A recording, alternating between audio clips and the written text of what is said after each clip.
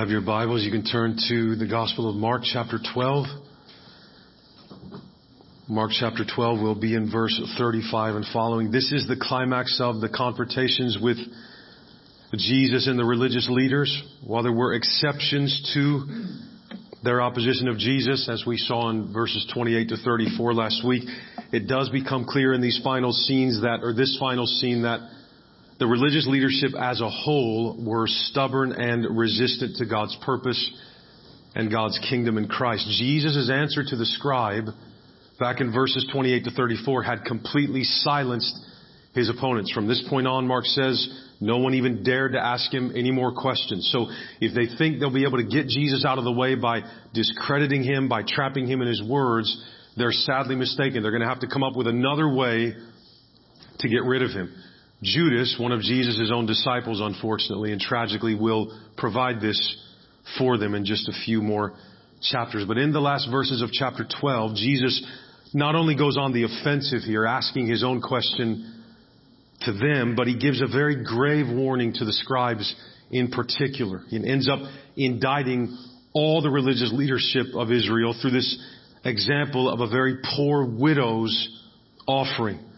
One of the least of these in Israel. She provides the example of precisely what the religious leadership should have been and was not, should have done and had not.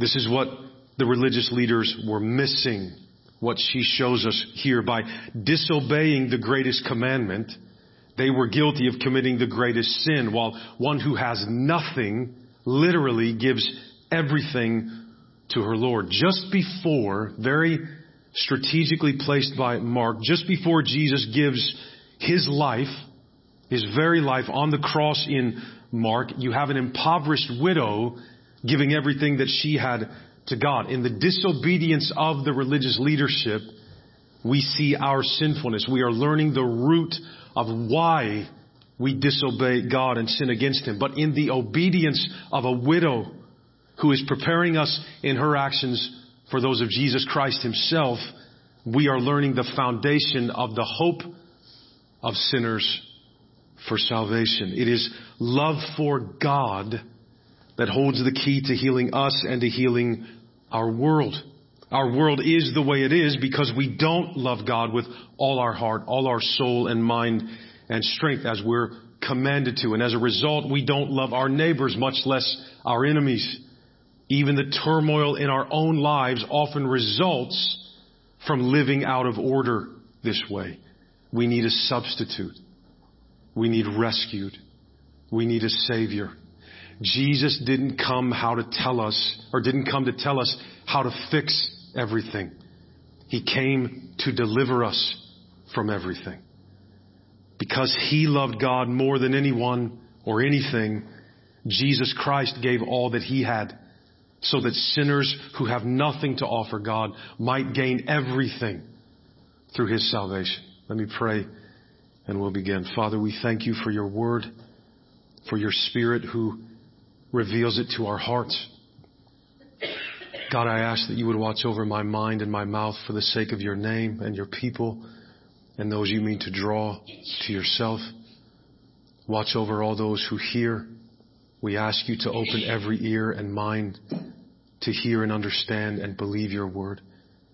We ask this in the name of our Lord Jesus Christ. Amen. Beginning at verse 35, Mark writes, "And as Jesus taught in the temple, He said, 'How can the scribes say that the Christ is the son of David? David himself, in the Holy Spirit, declared, the Lord said to my Lord, sit at my right hand until I put your enemies under your feet. David himself calls Him Lord, so how is He His son?' And the great throng heard Him gladly." So after silencing His critics, Jesus goes on the offensive with this interrogation of sorts of His own. He attacks their theology. He goes after their misinterpretation of Scripture. He's probably addressing the whole crowd, but the scribes are present. That's the group He brings up. He asks about their view specifically of the Messiah. Why have the most learned among you, the most devoted to interpretation of Scripture, why have they concluded that the Messiah is the son of David, like merely his descendant, right? One that comes later than him. Most people in this crowd, especially the scribes, would have been aware of Old Testament texts that indicated the Messiah would come from the line of David, Israel's most renowned king, the shepherd, the poet, the warrior, the brilliant administrator, the one who extended the borders of the nation of Israel, the greatest military genius in their history. He had the greatest public works system or program of any king who ruled over the Jewish people. The Jewish people regarded David's reign as the golden age of Israel. That was the best it had ever been. It was supreme under him. When he died, the kingdom passed to his son Solomon. And despite his great wisdom, and as Sproul says, often because of his great foolishness, the glory of Israel, the golden age of Israel, became tarnished. The kingdom was divided between Jeroboam and Rehoboam, and the golden age of Israel ended. The corruption infected every part of the monarchy and the nation. The further they removed from David, Israel became. There was a longing for the golden years of David's reign that was growing in the hearts of the people. God gave the promise that the house of David would be restored. The Davidic dynasty would last forever. So Jewish people placed all their hope on this coming Messiah because he was a descendant of David. He would be the warrior, the poet, the shepherd, all of these things. They're expecting a great king to come from his line. They're expecting one of David's sons to be this king. So Jesus asks the scribes' reasoning for teaching that the Messiah would come from David's line here in verse 35. How can the scribes say that the Christ is the son of David? How can the scribes say that the Messiah is subordinate to David? That's what he's asking. That's what they taught. David was at the top of the food chain. The Messiah would answer to him. The question, again, it seems like could be answered very easily by citing any number of Old Testament passages. But Jesus adds a qualification, what appears to be a contradiction to this idea that the Messiah would be one of David's descendants from Psalm 110 verse 1 here in verse 36. David himself in the Holy Spirit declared, "The Lord said to my Lord, sit at my right hand until I put your enemies under your feet." That's not how a son would talk to a father. That's not how a descendant would talk to a progenitor. So Jesus poses this obvious question arising from that statement from Psalm 110:1 about the Messiah. Jesus is going deeper than they have gone, and he's asking this question. David himself calls the Messiah Lord. How then is the Messiah David's son? How is the Messiah subordinate to David? And notice the question isn't answered by Jesus. He leaves it there. It shows what Jesus is saying. Shows that the Messiah is much more than the traditional normal expectations about him in Israel. He's not just merely one of David's descendants. He is that, but he's much more than that. Psalm 110 puts the Messiah, this Davidic king, in the position of God's vice regent, ruling at God's side over everything. Verse 36 is upside down then, quoting Psalm 110:1, is upside down unless somehow the descendant of David has greater status than David. That's not, again, especially in Jewish culture, that's not the way it works with descendants. A descendant would not call the father Lord. Sons don't have greater status than fathers. So Jesus is asking, what do you believe about the Messiah? Who do you think he is? What do you think he's coming to do? Does he answer to David? How can the great David say that one of his descendants is greater than he is? Who's greater than David? His point here is that the scribes have missed something very important in their interpretation of these scriptures, and of course they had. Remember back in verse 24, the religious leaders in Israel were finding all of them know neither the scriptures nor the power of God, regardless of how much they studied. And they studied. Their study would put our study to shame. The Messiah is way more than simply a kind of new David or an heir to David's throne, a realized David. This more than the traditional view of what the Messiah would have been. The Messiah is actually the Son of God himself. And think about it. In Mark's gospel, what does a Gentile centurion at the side of Jesus at Calvary say about him in response to this? Truly, this man was the Son of God. In 1539, he is the Son of God and therefore the Lord of all. They have missed Jesus then, first of all, because they don't interpret Scripture correctly. And Jesus viewed Scripture as that which was breathed into the heart of the human writers by the very Spirit of God Himself. That's what you see in verse 36. That's how Scripture was written, by the Holy Spirit. It was authoritative. Scripture is and was authoritative for that reason. These are the words of God over Israel, over us, for this very same reason. And Psalm 110 is the most quoted Old Testament passage in the New Testament. It's quoted no less than 33 times in the New Testament. The New Testament writers then clearly understood how important Psalm 110 was for identifying and knowing the Messiah properly. Yahweh, the Lord, said to David's descendant, whoever this Messiah is, sit at my right hand until I put your enemies under your feet. Yahweh calls the Messiah Adonai, calls Him Lord. Who is David's Adonai? That's what's at issue here, because Yahweh told Him to be seated at the place of highest authority in the universe, the right hand of God Himself, which is where Jesus ascended to, specifically when His work on earth was finished. Psalm 110 is looking to the ascension of Jesus following His life, death, and resurrection on the earth. So in verse 37, the question remains, how can David call his descendant, the Messiah, greater than himself?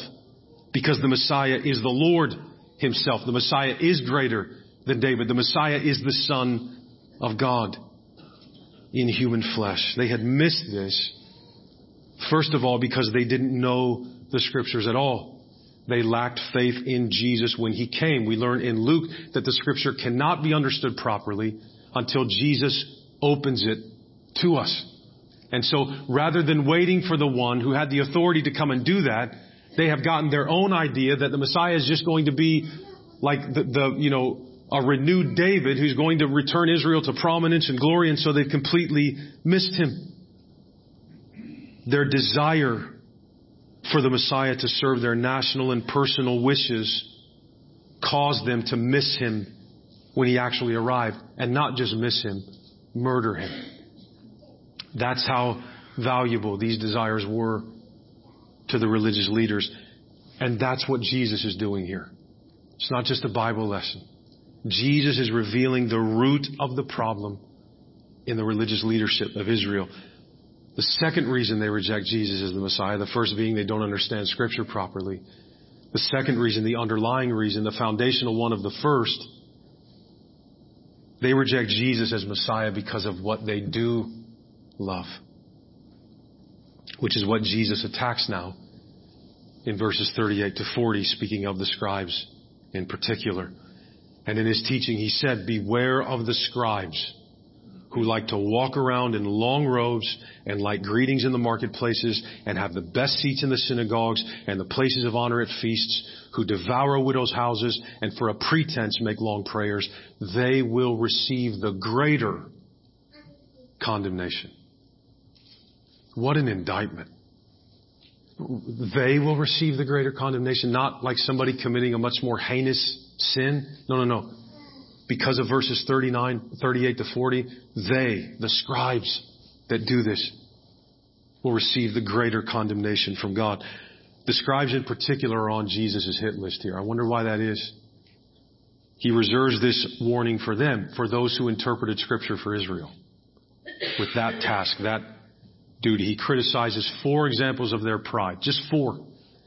And all of them are related to their love of their social status and the love of their position and what it provided for them.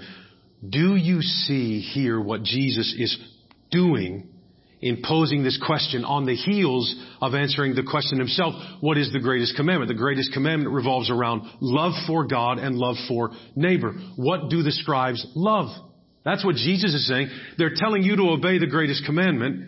They don't do it. This is what they love. This is why they're wrong. This is why they reject me. This is why they misinterpret Scripture. He's reversing the question of the scribe in verses 28 to 34 here. So what do you men love with all your heart and mind and soul and strength? Are you following the greatest commandment? No, you're not. Why not? What's keeping you from doing it? Is it that it's too hard? Yes, but that's not why that would not be why they wouldn't say that. They wouldn't say it's too hard to follow. They believe they followed it. But Jesus goes after the core of their love in context here. What does serve their desires? What do they love because it does give them what they want? It was customary for Jews to wear prayer shawls when reciting prayers. The scribes had ones, though, that were so long they touched the ground. They rubbed on the ground in verse 38. They had ornate tassels on them at the bottom that are on their ends, showing their elevated status. So they're walking around dressed in such a way all the time, saying to people, we really pray, though. We know you pray, but we really pray. We really take it seriously.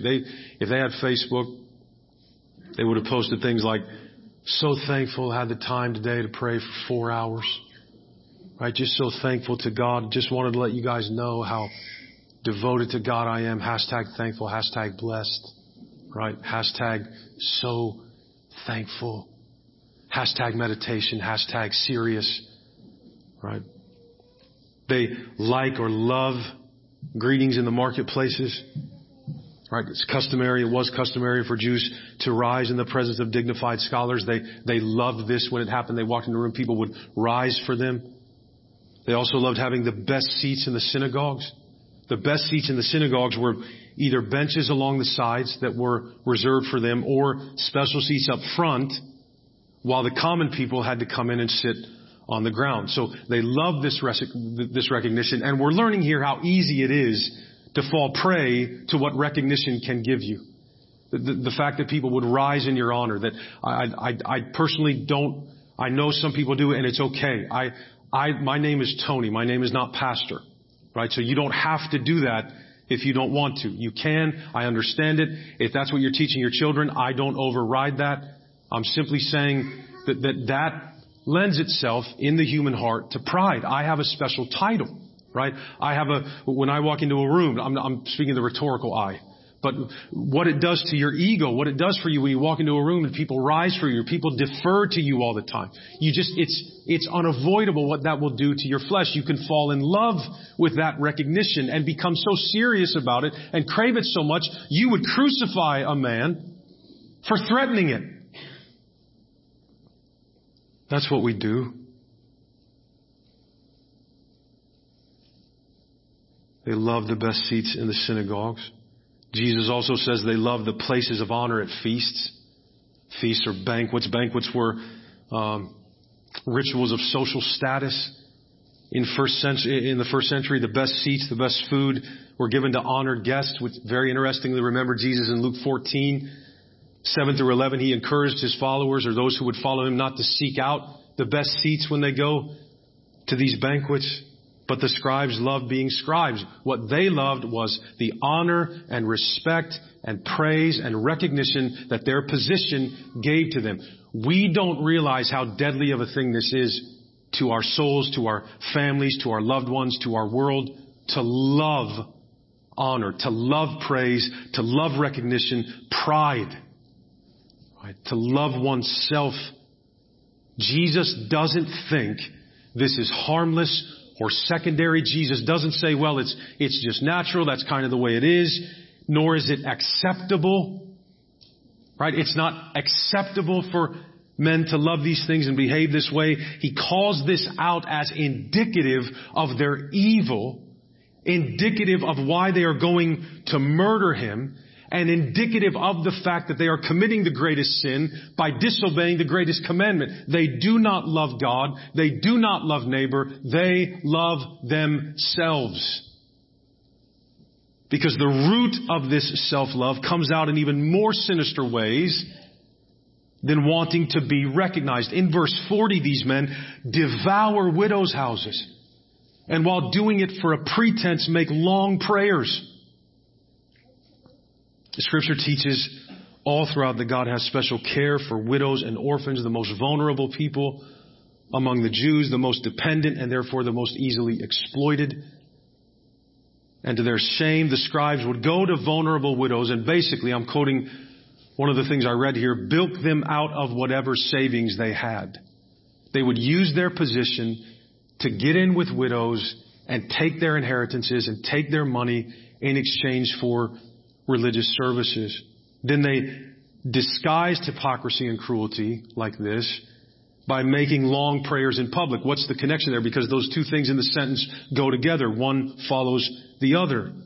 They wanted to appear so religious and so righteous and so pure that no one would ever suspect them of such sinister, evil, cruel actions. They wanted it to be said of them if someone accused them, oh, they would never do that. Right? That's why we put up front sometimes, so that when it does come out, and it always comes out, oh, they would never do that. They would never do. Why would we as human beings believe another human being is incapable of evil? Why? Even the worst, harshest kinds. Why would we buy into this? Because we don't believe yet that we need Jesus as much as Jesus thinks we do. We don't realize how wicked we are. We don't realize that love of self by getting praise can result in murder. That's how serious people are about it. If you're going to out me, I'll kill you. Right?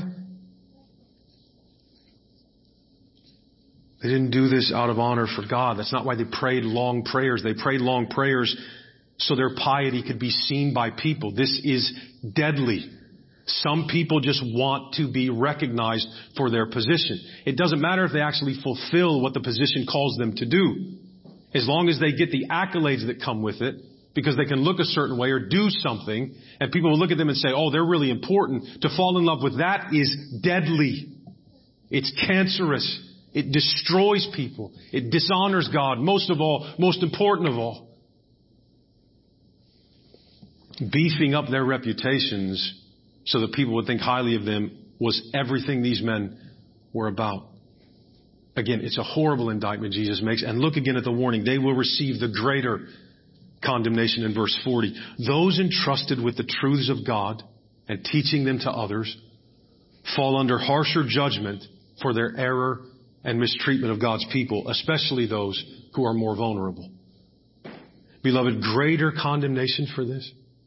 How seriously does God take this sort of thing?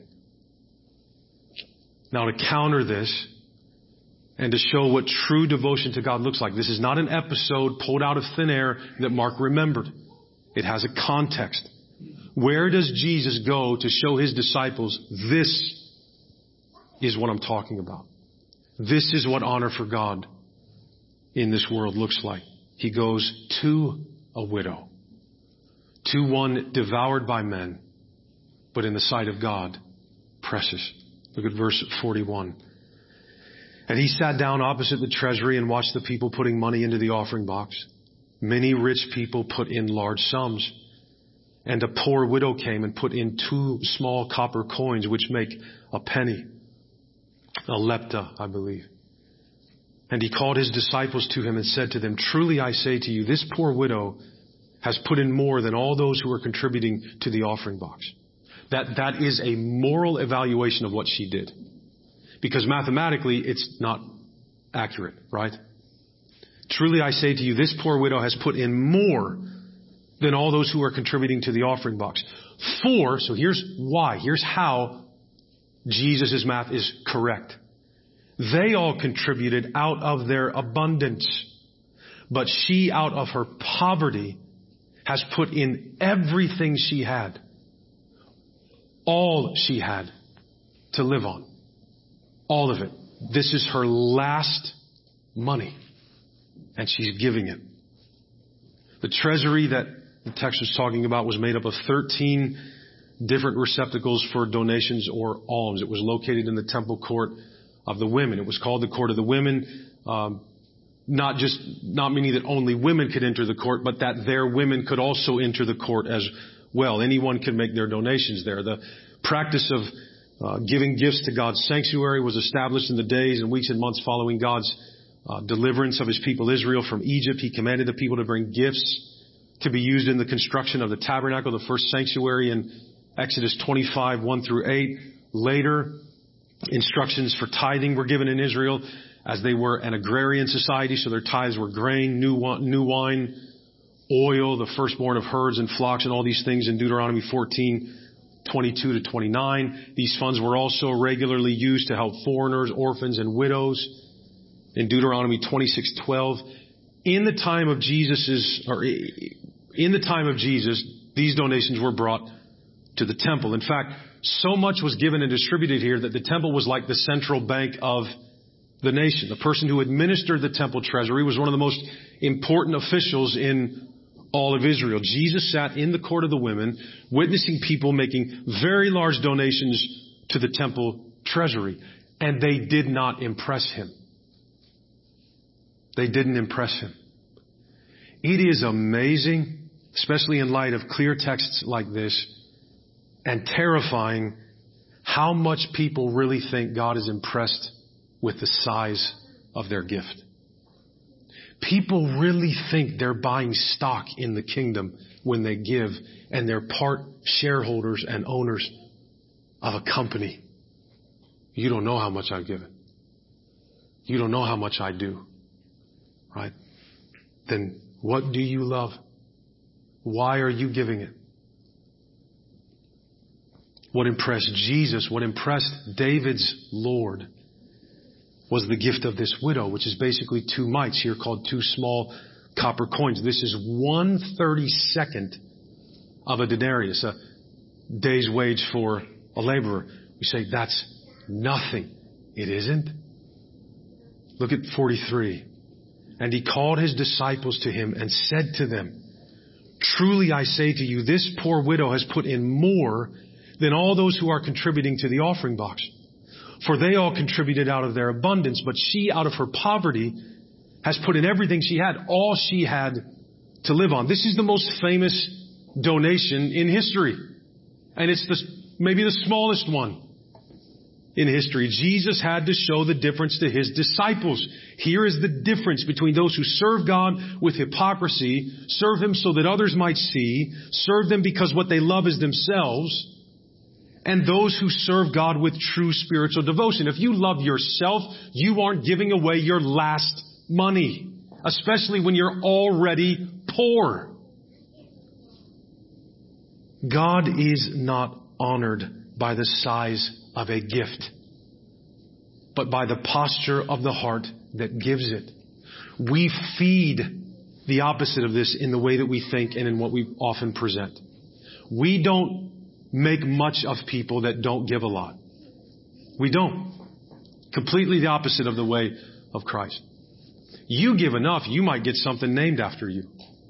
Right? In the church, you give enough and you might be able to become a deacon or something. You give enough, maybe you can be an elder.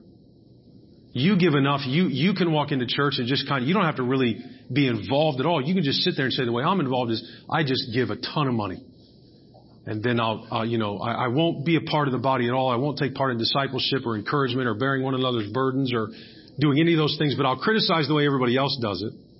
Right? I'll criticize the way everybody else does it, and if you don't do what I want, I'll pull my money out. Right? I don't want any responsibility. I just want authority because I give. And we feed this and we recognize it. We don't tell testimonies of people that have nothing, because we can lure people into giving more money if we bring up the people that made more money by giving money. Right? God isn't honored by the size of a gift. He's honored by the posture of the heart that gives it. We can only truly give to God when we recognize that what we're giving does not put God or anyone else in our debt. It's not a means to show others how much we honor God, how seriously we take Him. That's just another way of walking around in long robes and loving the best seats at feasts and in the synagogues. Unlike the Pharisees, we're not trying to impress God with what we're doing. We're not trying to impress others with what we're doing. We don't care whether or not anybody knows it when we honor God. Don't let the left hand know what the right hand is doing. But like the widow, we want to trust Him enough to become entirely dependent on Him for everything. That's what she's doing. God will take care of me. I love Him.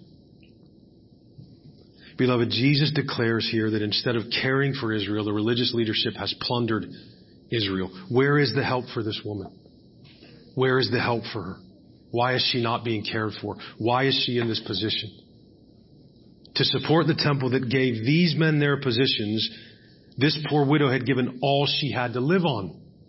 The wealthy were giving out of their abundance. It's not that they're sinning. It's just that for them, giving is another thing you do. Right? It's just what you do. This poor widow is giving out of her poverty. Jesus says in doing so, she literally gives more. In other words, Jesus Christ doesn't value money. This is how God's balance sheet works. Jesus could add. He knew that mathematically she was not giving more, but that's not how He counts. He saw in her heart true devotion to God in that giving, in that moment. It was because she loved God that she put in all she had, her whole livelihood. Jesus is saying that it isn't the religious leadership that exemplifies the true devotion to God of which He is worthy and that He requires, as the greatest commandment makes clear. It was a poor widow who loved God with all that she was and all that she had. In the greatest commandment, God is not commanding us to give Him what we have so much. What value is it to Him? Right? There's a great meme that makes its way onto social media sometimes that shows a person handing their heart to God and it says, "This is all I have to give you." And the painting of God is going, "Ew." That's perfect. That's perfect. I give you, no. What is that? What is that? Obviously, the amount here has nothing to do with Jesus' reaction to it. We honestly think we put God in our debt by serving Him, by loving Him, by giving to Him. Which is why when the floor gets ripped out from underneath us, we get mad at God and think He's abandoned us and don't understand Him. We're believing promises that we put on His lips. If I do this for you, you'll do this for me. So then it doesn't matter if you're sincere in your devotion to God. Right? It doesn't matter then if that's the way we look at Him. You just have to do the right things. You don't have to feel anything. And then we find out, according to the Bible, we can't possibly feel what we're commanded to feel. In the greatest commandment, God is not commanding us to give Him what we have. In reality, He's commanding us to give Him what we don't have and can't, therefore, give. If love for God, we talked about it last week, is just a greater amount of emotion and pathos for Him than we have for other people, then Jesus died for no reason. Because then all my job would be is to get you to rededicate your life over and over again and take God more seriously and put God first and all those silly phrases we can't quantify, but we say them because they sound pious. What do we tell people? If you put God first, everything in your life will work out. I've never met anybody who put God first. So where do you sign up for that? Where do you sign up for if you go about it the right way? Everything's cake. Your marriage is easy. Your kids are great. The job never fails. Friends never fail you. Everything goes well. Look at our country. Look at it. Dying. We're here. Nobody's been following God. Nobody's been devoted to Him. Beloved, according to Jesus, it's more likely that there are poor widows 50 million times more devoted to Him all over the place than there are of people just sold out to Him wholesale as a church. So why isn't the country awesome? Why isn't God blessing? Do we really think upon reading this that it's the fault of like the immoral people? That you just put everything on them? If you guys would straighten up, the country would be blessed. Is that the way of Jesus? Is it? Are we sure that's the way it works? Are we sure?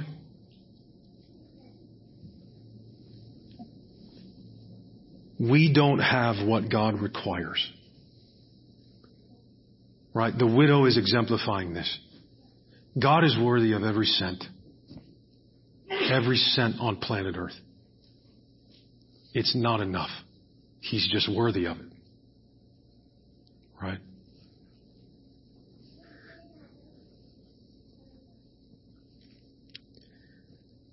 Love has no monetary value.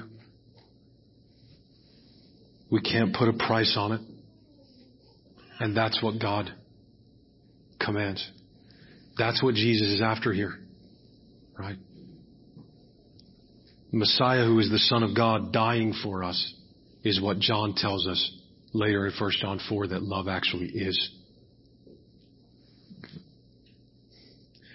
We imitate the giving of our lives not because salvation is transactional, but because we imitate Christ who came to save sinners. To do that, He gave everything He had to live on, even His own life. That's why we do it. We're not paying God now. No. We're imitating Christ now. The salvation piece has been addressed. She exemplified honor for God when, as the bankrupt one, she gave everything. It was the one who knew she had nothing that honored God by giving it to Him. She knew it wasn't a lot. She knew this. And we can't say too much about her because the text really doesn't do that. Jesus, the moral evaluation of it is implied here. He's saying she's giving more. She's not the example par excellence. The point of the text is, now do what the widow did. No. No. She's just a picture in that moment of what Jesus is talking about. But you don't get saved by being like the widow. Don't think today that if you write a check that clears out your savings, you get entrance into heaven. Right? Or that you have life abundant on earth with Jesus. That's not how it works. By giving God what she didn't have. She did not have this to give. If she gives this, she has literally nothing. Jesus is emphatic about that twice in verse 44. She gave him then that which truly honors him. All she had to live on and out of her poverty. Why do the religious leaders of Israel disobey the greatest commandment? Why are they so far from God? They love themselves, not God. And what do they do as a result of that? They exploit their neighbors, even the weakest and most impoverished and vulnerable among them.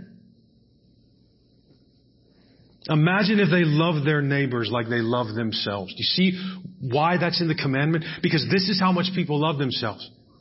If you love people if we loved people as much as we love what we love in verses 38 through 40, there wouldn't be poor widows.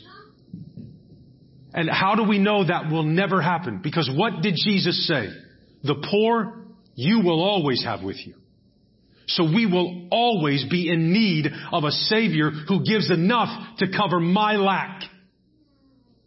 And these men don't realize that. They don't care about that. They don't see any lack. And it's not just widows that are dishonored and devoured. But beloved, it's God Himself who is worthy of all worship and honor and glory and power and praise, that is dishonored in every wayward attitude of the heart that we possess.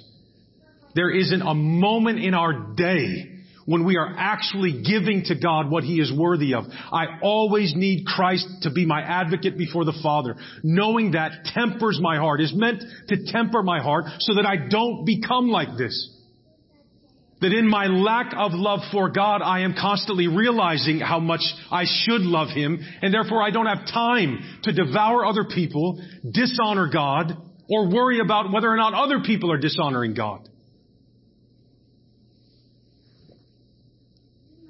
The widow's devotion to God had nothing to do with who saw it. That's what made her worship so pure. That's what made that act here exemplary. Jesus indicts the religious leadership as guilty of plundering Israel and dishonoring God because they were in love with themselves. He outs them as petty, beloved. And you know the way this story goes. I assume most, if not all of us, know how this story goes. They're going to murder him.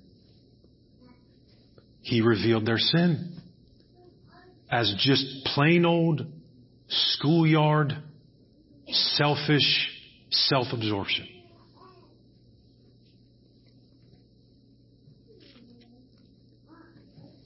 And because they were in love with themselves, they didn't know Scripture properly, up to and including completely missing who Scripture said the Messiah would be.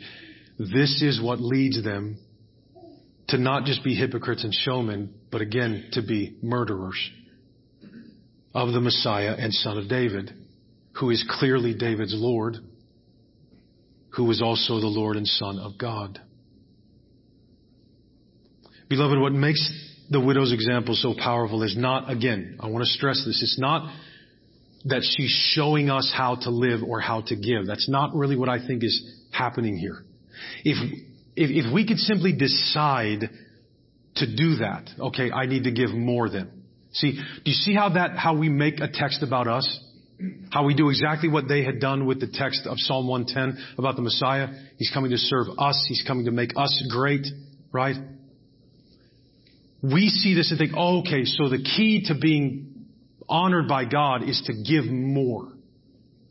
No. It needs to hurt when I give or I'm not really giving. No. That is not here in the text. I think that's taking the text too far.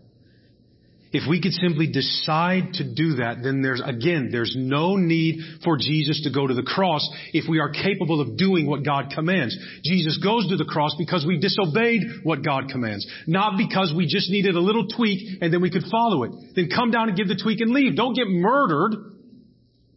No, we realize how serious our sin is, how depraved we are, how utterly helpless we are and hopeless when for this He's murdered. The Son of God, the Messiah. You have the audacity to murder the one David called Lord? You think David would want anything to do with you, people? He's saying to the scribes, we know what we need to do from her example. That's clear. Right? I'm not telling you not to give more. I'm not your Holy Spirit. But that's not the point of this passage.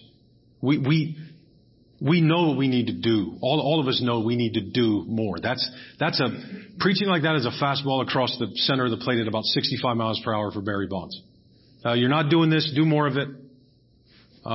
Be more serious. Be more committed. Pray more. Read your Bible more. Yes. Yeah. Okay. So then, what if people read their Bible a lot? Then what do you preach? Read it a lot more. And do a lot more. And we're going to create this thing that you have to do. And if you don't do that, and then you get the building funds. You live in your paneled houses and look at the church. The roof is crumbling. And just give money. Give. That's right. Nothing to do with Jesus. That's not why she's here. First and foremost, to show us what to do. But to show us what Jesus is going to do. This is a prelude. His offering is the greatest offering. And it's the only offering that can actually give God what God is due. Who else's life could be given for God but God's? Right? Who else's life has the worth of Jesus?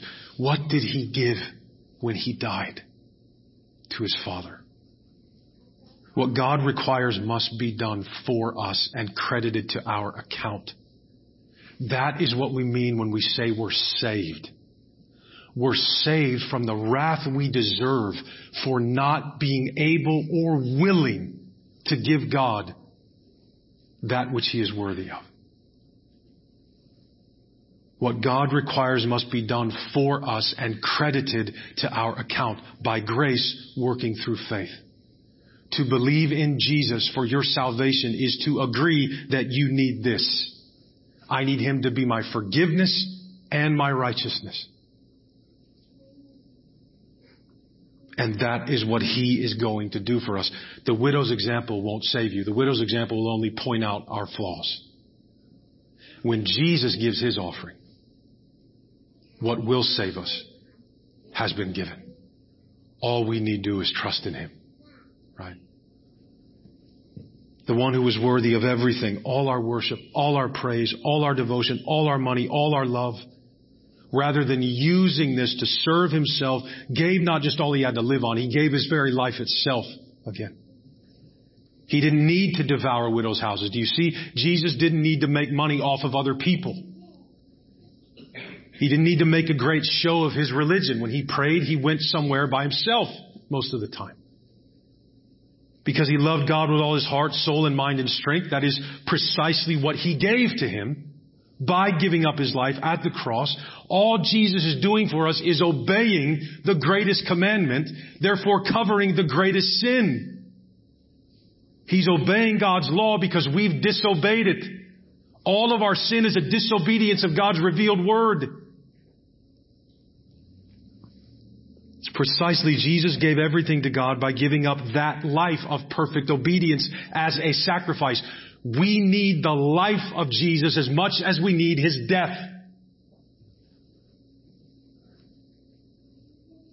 33 years of his perfect righteousness is more than enough to cover my who knows how many years of laughingly imperfect attempts at righteousness. And it is for this that David's son, beloved, is David's Lord and worthy of all the worship of heaven and earth for all eternity. The Bible literally tells us this in Philippians 2:5-11. Have this mind among yourselves, which is yours in Christ Jesus, who, though he was in the form of God, did not count equality with God a thing to be grasped, but emptied himself by taking the form of a servant, being born in the likeness of men. And being found in human form, he humbled himself by becoming obedient to the point of death, even death on a cross. Therefore, God has highly exalted him and given him the name that is above every other name, that at the name of Jesus, Lord, every knee shall bow and every tongue confess that Jesus Christ is Lord, to the glory of God the Father. There's a therefore in Philippians that is amazing. Why is Jesus exalted above David, above everything? Because he did precisely what God requires from a human being. He's the only one who did it. You and I can never give this much. We literally don't have the currency. So you could give an offering of literally every cent in the world. Lay it in the plate. It will do nothing to achieve our salvation because God is not placated by deeds like the false gods we create. We create them that way because they're easy to please. And we get our assurance from ourselves.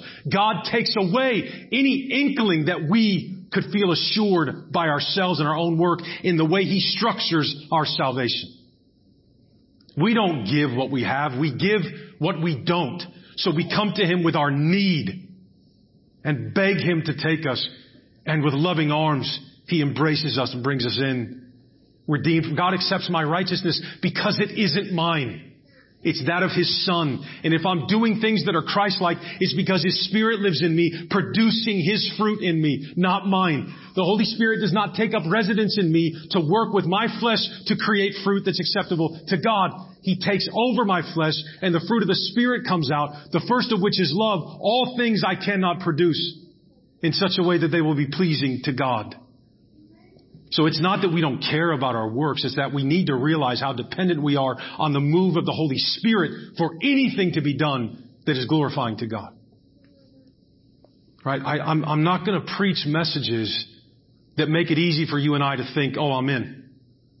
I cross all the I's, I dot all the T's. When you say to do something, I do it.